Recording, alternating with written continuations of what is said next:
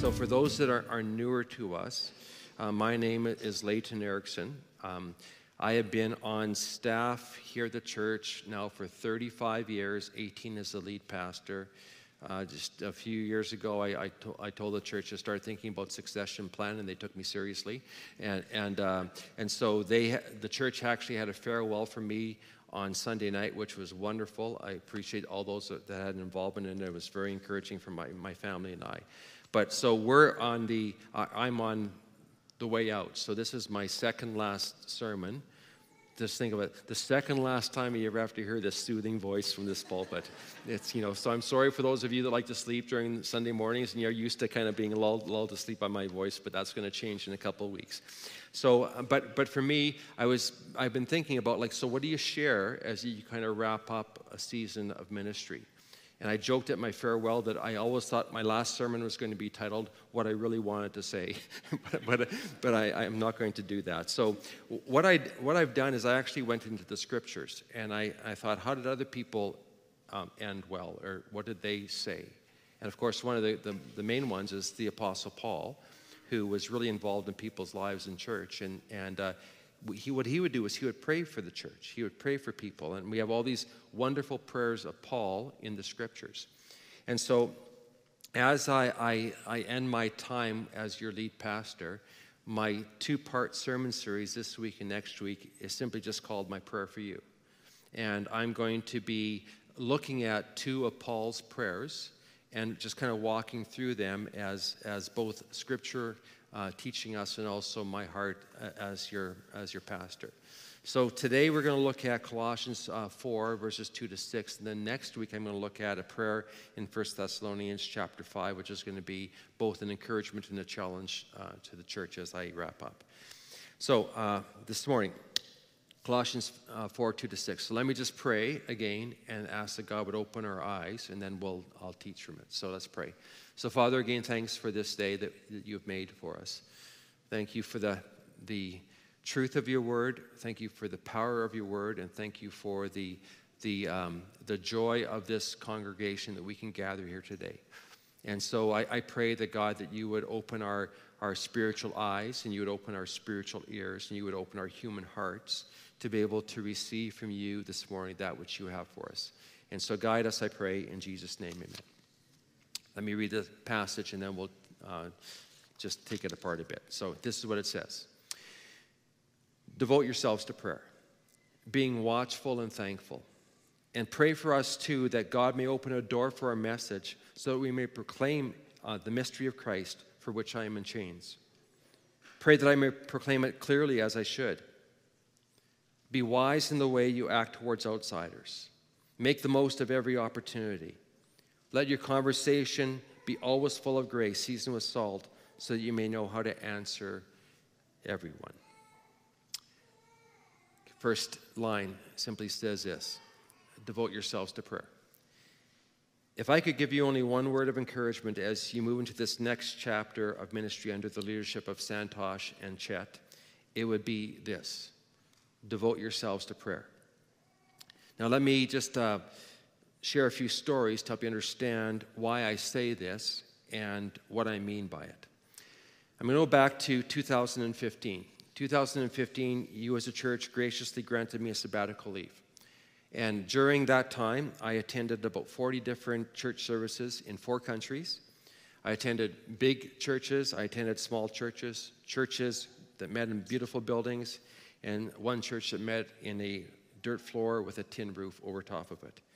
I attended charismatic churches, I attended conservative churches, and here was my one observation from all the services I attended, is that basically every church did church exactly the same way. Which shouldn't have come as too big a surprise, especially here in North America, because for the last time now, and I don't know what time frame that would be, 40, 50 years, most churches have followed a formula to grow their churches. And that formula is chasing after one growth strategy after another. So if you go to churches around the city today, you'll probably see that they all have light machines behind them, and some have smoke.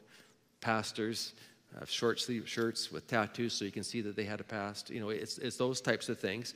And so, but most churches have similar styles and strategies and methods. And the churches that are excelling were simply the ones that are doing church better than the church down the street. They had better preaching, better worship, better facilities, and better and more programs. And that's kind of how, church has been moving overall in general for a number of years. And then something called the global pandemic hit. And it was like the carpet was pulled out from underneath our feet, and our tried and true and proven church strategies and programs in our big, beautiful buildings were no longer effective. And that, in my mind, was one of the blessings of the pandemic, because as it was shaking the world, it was actually shaking the church as well. It was shaking us out of our complacency. It was shaking us out of our routines. It was revealing cracks in our systems and methods, and sometimes exposing gaping holes. It was challenging our model of church and causing us to ask different questions. And it pointed out our overemphasis to Sunday mornings. And this place of disruption and uncertainty, and at times desperation, dropped many of us to our knees into a greater place of dependence upon Him, which is where we probably should have been all along. Now, this is exactly what we see happening throughout the Scriptures. Throughout the pages of Scriptures, desperate times in the lives of those who are followers of God or followers of Jesus in the New Testament often became a catalyst for renewal in people's lives and in countries and nations and church. So we see scriptures like this, Psalm 34:17. When the righteous cry out for help, the Lord hears and delivers them in all their troubles. Or Psalm 145, the Lord is near to all who call on Him, to all who call on Him in truth. He fulfills the desire of those who fear Him. He also hears their cry and He saves them. Now, on several occasions, King David found himself in very, very difficult situations in his life. And on two occasions, there was an army that was about to attack them, and so he went to the Lord in that time of desperation, and he said, God, what should I do?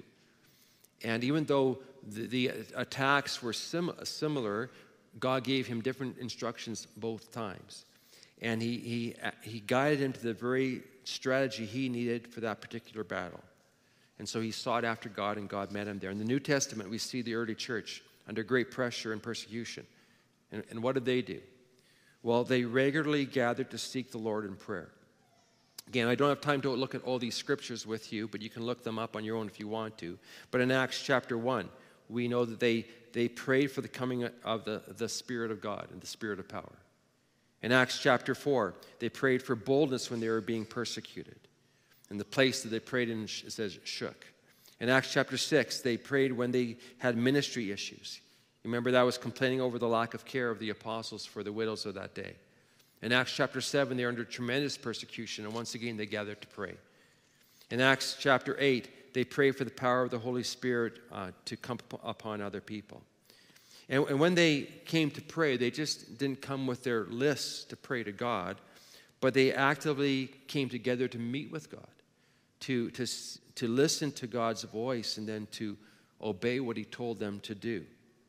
And at every step, the early church devoted themselves to prayer. And God honored that and listened to them, and they also walked in obedience. Now, I know this family fairly well, and I know that our hearts are to be devoted to prayer. And at times, we have been, and we are. But we all need to be more attentive to His voice, and together we need to seek Him and wait on Him to give us direction in life and ministry.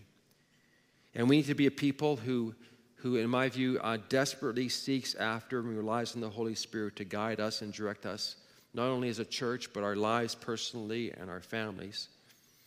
And as I think back over my years at Ebenezer, I realize that some of the most significant and fruitful ministries we have been part of have come out of people who are devoted to prayer.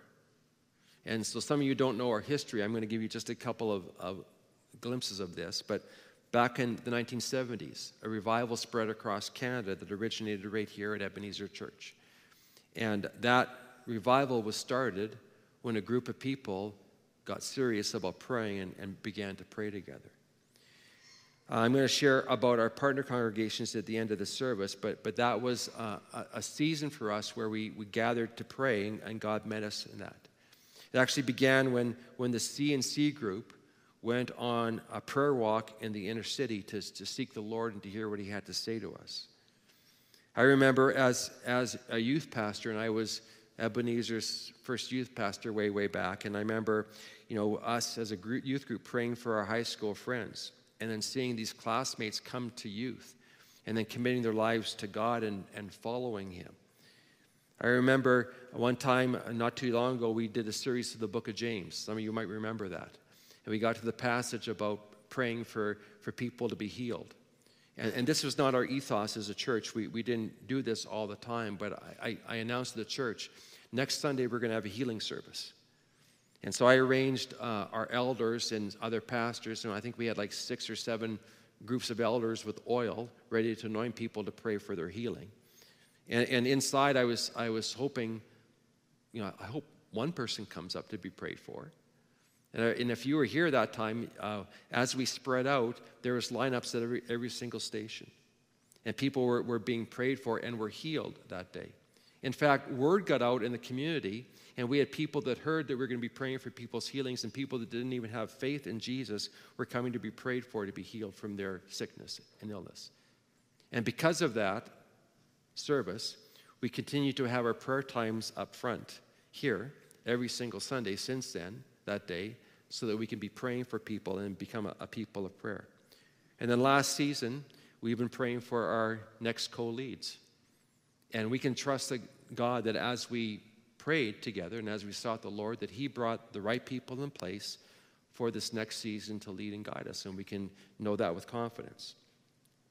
Now, of course, when Paul encourages us to devote ourselves to prayer, he's not saying, come to me with your long list. He's saying, come and meet with me and listen to my voice. And when we devote ourselves to prayer, we're devoting ourselves to the posture of listening. And that was the posture of the New Testament church in times of uncertainty and challenge and change. And in fact, I actually think that the new church growth strategy in the times in which we live and the times that are coming is not going to be the next greatest strategy from someone else. It's going to be the people who learn how to hear and respond to the voice of God. And the churches who are going to thrive in the future are going to be churches that learn how to listen to God. Because in times of uncertainty, that's where we need to get our direction. That's where we need to hear people. And we need to trust in that, not in our charismatic leaders or great programs or nice buildings.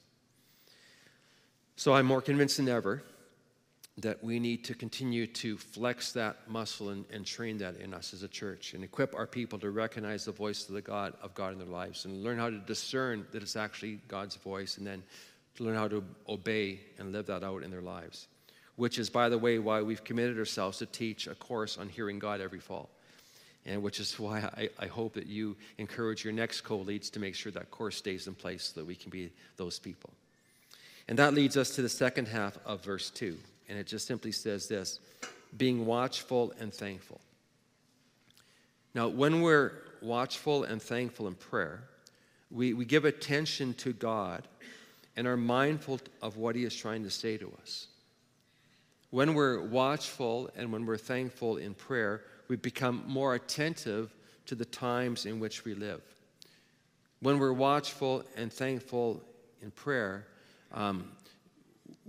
our eyes are open to the reality of our lives and what we need to change.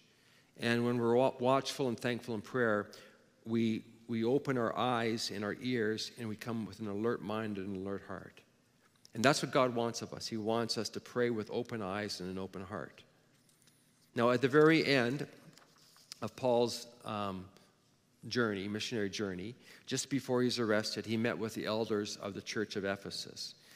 And this is a church of Ephesus is where Timothy was in the study we were just in. But and this would be his last time of meeting with them, and it was a really tearful goodbye. And this meeting is recorded in Acts chapter 20, and so I'm going to just jump over there just for a second, because that helps us about learning what it means to be alert and thankful. And so this is what it says in Acts chapter 20. Paul is speaking to his elders, and he says, keep watch over yourselves and all the flock of which the Holy Spirit has made you overseers. Now, I love the order of this verse, and I want you to notice it. He begins with them. He says, keep watch over yourselves. Or as it says in the New Living Translation, so guard yourself. Or as the ESV puts it, pay careful attention to yourselves. And what Paul is saying is that the character of his children matters. So in other words, your character matters. And specifically, the character of those who are called to lead in the church matters greatly. And yet it seems like every week we hear of another well-known Christian leader who has fallen. And I'm not sure if you're in this world or not, but I subscribe to a few magazines and so on. And so I know that the Southern Baptist Convention, which is the largest evangelical denomination in the States, is in absolute disarray right now because there's been a void in character in their leaders and pastors. Just this past year, there was a docu-series released on the international megachurch Hillsong. It was called Hillsong Exposed. Some of you are aware of that. And it talks about the poor character of the people that are involved in that. And then many well-known Canadian pastors have fallen. Some that have been my personal friends and people I've looked up to, including some people here in Saskatoon. Now, I meet weekly with other pastors from across Canada who long for and are praying for their churches to be renewed. And one of the first things we learned in this mentor program was that God renews a church by renewing the leader first. And so that's why I've attended those things every week, because I want to be an ongoing learner. I want to have God at work in my life. And that's why over the last 2 years, I've led our board during this time of transition week or every other week through some areas on discipleship that's focused on character primarily. And that's why as a staff team, we just finished going through the same character study, because we know that character matters. And even though this passage is speaking directly to church leaders of that day, Paul's challenge goes well beyond people like me and other pastors. Your character matters. So Dad, here's your one line today. Dads, your character matters. It matters how you live your life in front of others. It matters how you live your life in front of your employees or co-workers or friends. And it desperately matters how you live your life in front of your children. And moms and grandparents and aunts and uncles and older siblings, your character matters. And youth leaders, and we have lots of them here, and life group leaders, your character matters. And marketplace leaders and educators and teachers and workers, your character matters greatly. So keep watch over yourself and guard your heart. And even though we know that we don't have control over all of our environment, we do know one thing, that we can control our heart. We do have control over that. And God guides Paul to write down these words because he knows us. He understands our humanity. And just like the hymn that we sang today, which I didn't know that we were going to sing, he knows that we're prone to wander. You know, Lord, I feel it. Prone to leave the God I love. So guard yourself. And when I say guard yourself, I mean don't become so busy that you don't have time to listen to God's voice through his word and his promptings. I mean, don't allow yourself to get so tired that you give up the race of faith. And don't allow yourself to get so discouraged that you question God's greatness and goodness and abandon him altogether. Now, I know you know this. I know that. But every day, good people like you and me, who we are not suspecting, make bad decisions because they have stopped watching themselves. And as God's shepherds of the flock, whether that's over a church as I am, or over your family as you might be, or your coworkers, or your students, or your friends, who you are really matters. In fact, it matters more now than ever, because people are no longer reading the Bible, they're just reading your life. And if your character is poor, they're going to be their view of God and the faith that we love and believe in. Now remember, like in a secular world, you can still be void of character and experience success. You can win the NHL playoffs and be a person of ill character, like most of the Golden Knights. No, I know, just joking about that. You can have success. You can score goals and still have an affair on the side. You can have an affair and be considered a good school teacher or a successful businessman if people don't look at your life too closely. But the one role where your life and your character is non-negotiable is that of a shepherd of God's flock that he has given you, whether that's your family or whether that's a church or your small group. And so if you ever find yourself at risk as you search yourself, or if you've already compromised in your life, then the process is simple because God longs for us to return. You just return, turn away from your wandering, you return to him, you repent, and God renews you as you renew your commitment to him. So God renews a church by renewing the leader first, and he renews families and communities by renewing you first. Then it says, keep watch over all the flock that the Holy Spirit made you overseers of. And he talks about these savage wolves that come in. Now, as I said, we're all, or likely will be, shepherds over someone in our lifetime. But in this passage, it's a special charge to those who God has given to lead his flock. And for me, that's you. At least it will be for a couple more weeks. And I can say with integrity that as your lead pastor and as a pastoral team, we've been actively watching for those things which are a threat to this flock and put us at risk. And we have actively and regularly asked God to open our eyes to the threats we do not see. And so that's what it means for us to be watchful and thankful in what we do. Okay, let's go back to Colossians. Next it says, and pray for us too, verse 3, that God may open a door for our message so that we may proclaim the mystery of Christ for which I am in chains. So the way I've summarized this is, as you watch, be ready and willing to respond. He says, pray that God may open a door for our message. So let me ask you a question. Have you ever personally prayed a prayer like this? As a church, is this one of our heart prayers? Is this a prayer that is regularly on our lips, that God would open the door for our message? Now, I know I've actually regularly prayed for this, and it's amazing how many times God has answered that prayer and opened wide the doors for me to share the message of the cross and the hope I have in Jesus Christ. As a youth pastor, again, I was Ebenezer's first youth pastor way back, but I remember praying for a young man named Chris, that God would open a door for me to share the gospel. And that happened one night when we were on a canoe trip in northern Saskatchewan. That night, in a tent with mosquitoes buzzing all around us, Chris invited Jesus to be the Lord of his life. And why that's significant is because shortly after graduating from high school, he became the first missionary in a very long while that Ebenezer sent out. We sent him to Mexico. I remember a guy named Bob, visiting him in the hospital. Bob was dying of cancer, and a niece asked me if I might go and visit him. For the record, those don't always go well when someone else asks you to go visit someone. I know that from experience. And Bob had no church background, no faith background.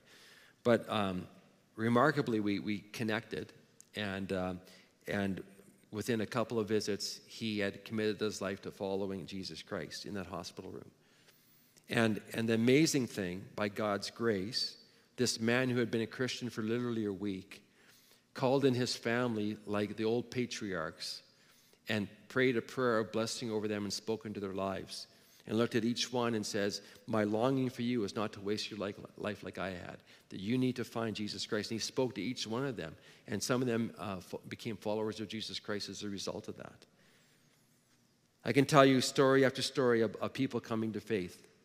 And as a church family, we have been blessed many times over to hear stories of testimonies of people of all ages, from all walks of life, and from many nations proclaim their new faith in Jesus Christ because God has opened the doors for us to share through the gospel because people like you have prayed. And I'm convinced that this is a prayer that God wants to answer today. He longs to answer. Now, you might not necessarily think that, especially when this world seems like it's against God and spinning out of control. But God is still at work in people's hearts and in their circumstances. And even in their circumstances, He's opening doors for our message. And I even think that the global pandemic, God used that to open doors for our message. And our current cultural practices, which we don't always appreciate or like, He is still opening doors for His church to share the message of the cross and of the good ways and perfect ways and true ways of God. Our society might be spinning out of control, but cultural disorientation is an opportunity for people to come and recenter their hope. So as you're devoting yourself to prayer, pray for your leaders, pray for this church, and pray for yourselves and your friends that God would open a door for our message. And then pause to listen to see what He has to say. In this charged anti-God, anti-Christianity, anti-moral culture we find ourselves in, we need this. And this is, he goes on to talk about be wise in the way you act towards outsiders. In verse 5, make the most of every opportunity. Let your conversation always be full of grace and seasoned with salt so that you might know how to answer everyone.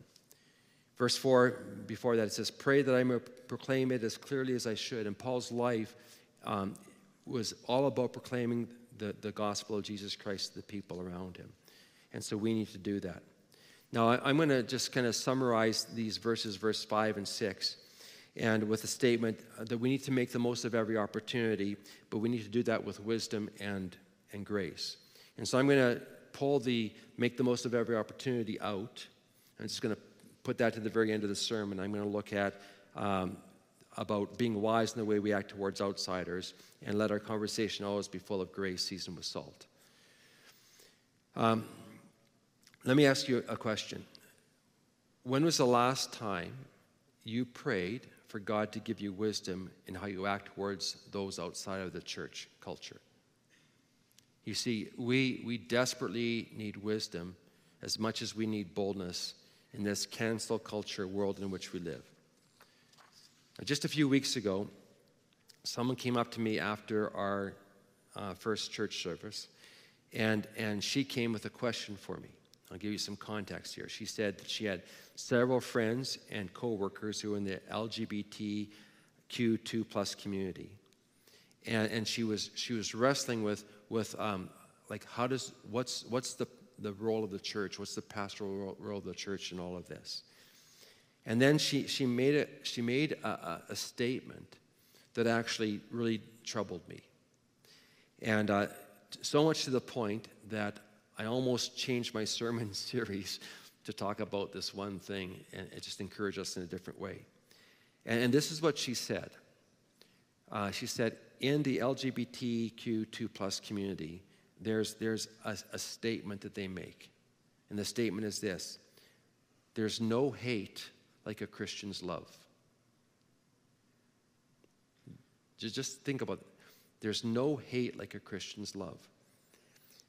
Now, if this is the primary message that the LGBTQ2+ community, or any other community for that matter, is getting from us, we are not being wise in the way that we act towards outsiders. You know, somehow Jesus was able to navigate the complexities of his culture, and his culture was as complex as ours, so that the people who are in the margins of faith and life were drawn to him, and they found life in him, in their brokenness. And even the Apostle Paul, who is the most theologically minded teacher of his day, acted wisely towards those outside the faith.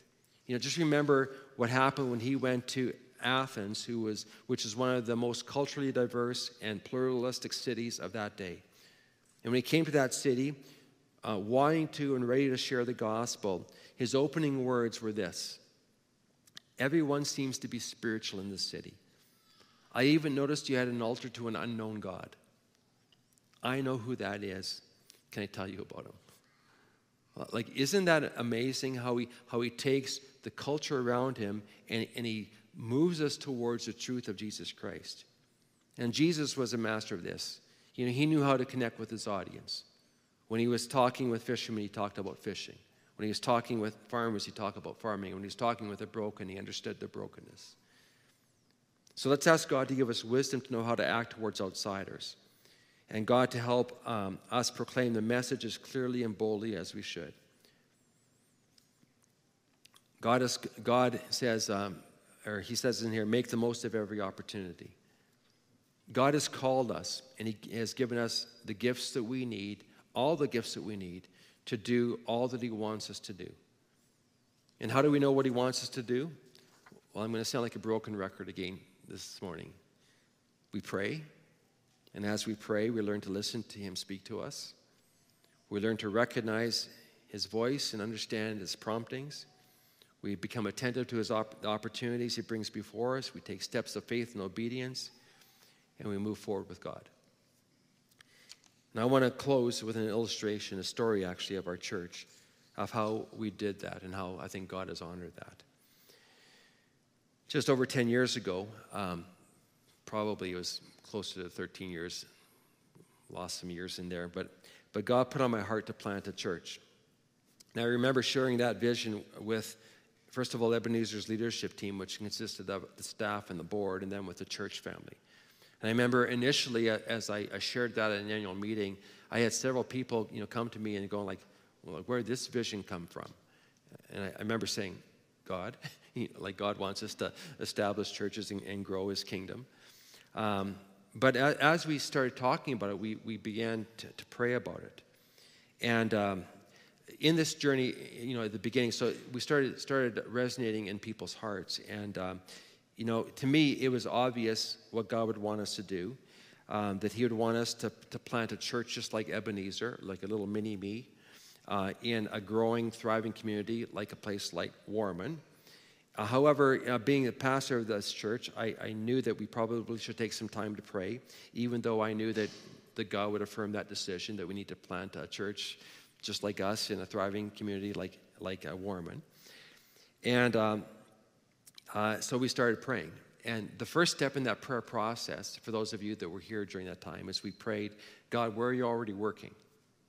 And God identified 4 areas for us. One was the growing immigrant refugee community on Appleby Drive on the west side of the city, a growing Ukrainian and Slavic community, and that was before the war and people were coming here to Canada. The University of Saskatchewan campus, we were considering starting a church on campus because we had so many university students.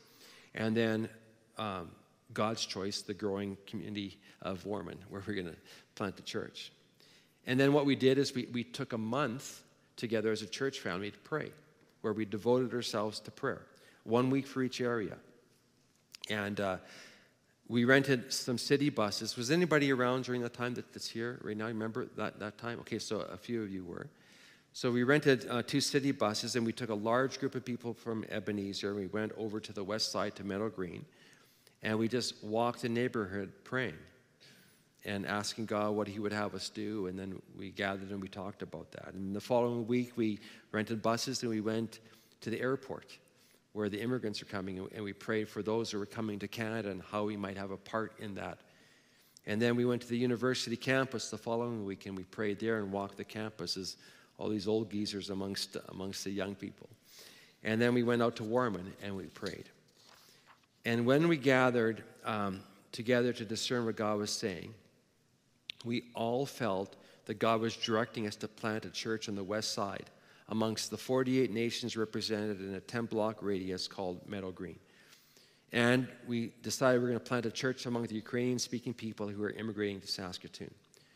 Now, let me just give you some context here, because we had an annual meeting and we had a vote on this. And back in those days, it was literally people's spiritual gift. You can find it in Hezekiah 4:18.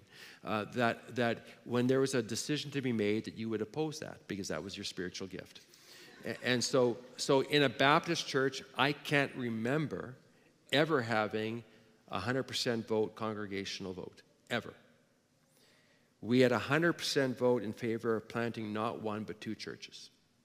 We had 100% vote in favor of planting a church in Meadow Green among the nations represented there, and 100% in favor of planting a church among the Ukrainian community.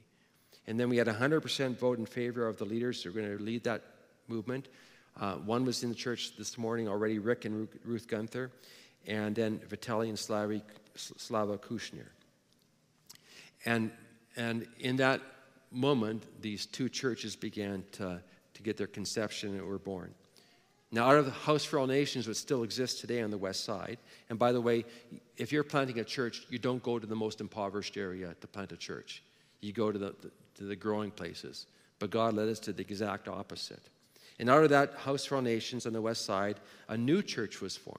It's called the Nepali Bhutanese Eternal Life Fellowship, and they're meeting across the hallway right now. And then 5 years after that, God miraculously brought a man named Shadi from Jordan to Ebenezer Baptist Church. And if you know his story, he literally found a business card from one of our pastors in the hotel by which he happened to stay and came here that morning, and that's how we began a relationship with him. And it soon became apparent before us that there's an opportunity to partner with Shadi in his work amongst Arab-speaking people in Saskatoon and beyond. And his ministry has actually gone across the world as he has spoken to literally millions of people through some of the TV shows and stuff he's been on. During the pandemic, he had a live prayer meeting, and during that time, there was 3,000 people would be online praying with him and his team. It was amazing. And then just before COVID, a man named Chan Kim came to me to see if his group, the Vision Korean Church, could meet in our facility. And we originally said no because we had no space here, but after our expansion, we were able to say yes. And these 5 men you see in this picture become part of the Ebenezer family. And their churches have blessed us, and they have borne much spiritual fruit. Now here's the story. Like 12 or 13 years ago, I had no vision. I had no idea that we were going to be a church with 4 or 5 partner congregations. It wasn't even a twinkle in my eye, as my mom and dad used to say. Nothing. And yet, here we have these 5 partner congregations representing 5 different nations, serving some of the poorest and most marginalized groups in the city, and God is hugely blessing their ministry. As we act in wisdom and grace, and as we look to make the most of our opportunities God places in front of us, we can expect God to work in His good time and in His good works. Look at the next picture here. This is Ebenezer, the full of us, when all 5 congregations gather. This is at Prairie Land Exhibition Center. And the place was packed. And on one occasion, if you remember, if you were there, we had, I think, like 30 nations come up and read a passage of Scripture, declaring the goodness of God in their own language, home language. It was amazing. And that's because somewhere along the line, we decided to devote ourselves to prayer. And somewhere along the line, we decided to make the most of the opportunities that God brought in front of us and to be obedient to that. So, in this next season, may God continue to give you a growing hunger to seek after Him. May God give you a renewed desire to engage in the lives of others, including your friends and co-workers and neighbors. May God reveal new opportunities to minister to people, and may He reveal new and better ways to do so. This is Paul's prayer for us. Devote yourself to prayer. Listen for God's voice. Discern together with others. Step out in faith and obedience. Graciously and lovingly make the most of every opportunity that comes your way, and then be leaders and examples on this for others to see. That is Paul's prayer for us, and that is my prayer for you. Let's pray. So God, again, we just give you thanks for your goodness to us. It truly is new every day. Thank you for your unfolding plan and the thought that you would use people like us to be part of your kingdom expansion. It blows my mind. That you would be gracious to us and that somehow you would use our words in our lives, even though they're not perfect, to see people come to know you. And God, I pray that as you have been with this church in the past, which is what the name Ebenezer means. Thus far, you've been with us, God, and blessed us. May this be the testimony of our tomorrow. May you continue to guide us in it. Would you expand the ministry of this church? And may you bear much fruit through the next leaders in this church. The God, that you would use this, and we would see many people in this city come to know you. And may we see a renewal in our lives, God, and a revival that might spread across the land through this church and the people here. So God, we thank you for this, and we ask that you continue to guide us in all things. And God, if there are people here today that this is a new journey for them, they haven't thought about your goodness, may you clearly point out to them that you're the God, only true God, and there is none other. And that life is found in you and no one else or no other place. And God, that they might even begin a journey to walk with you so that their story could be added to the ones that we've already talked about. And so we commit this to you in the name of Jesus, I pray. Amen.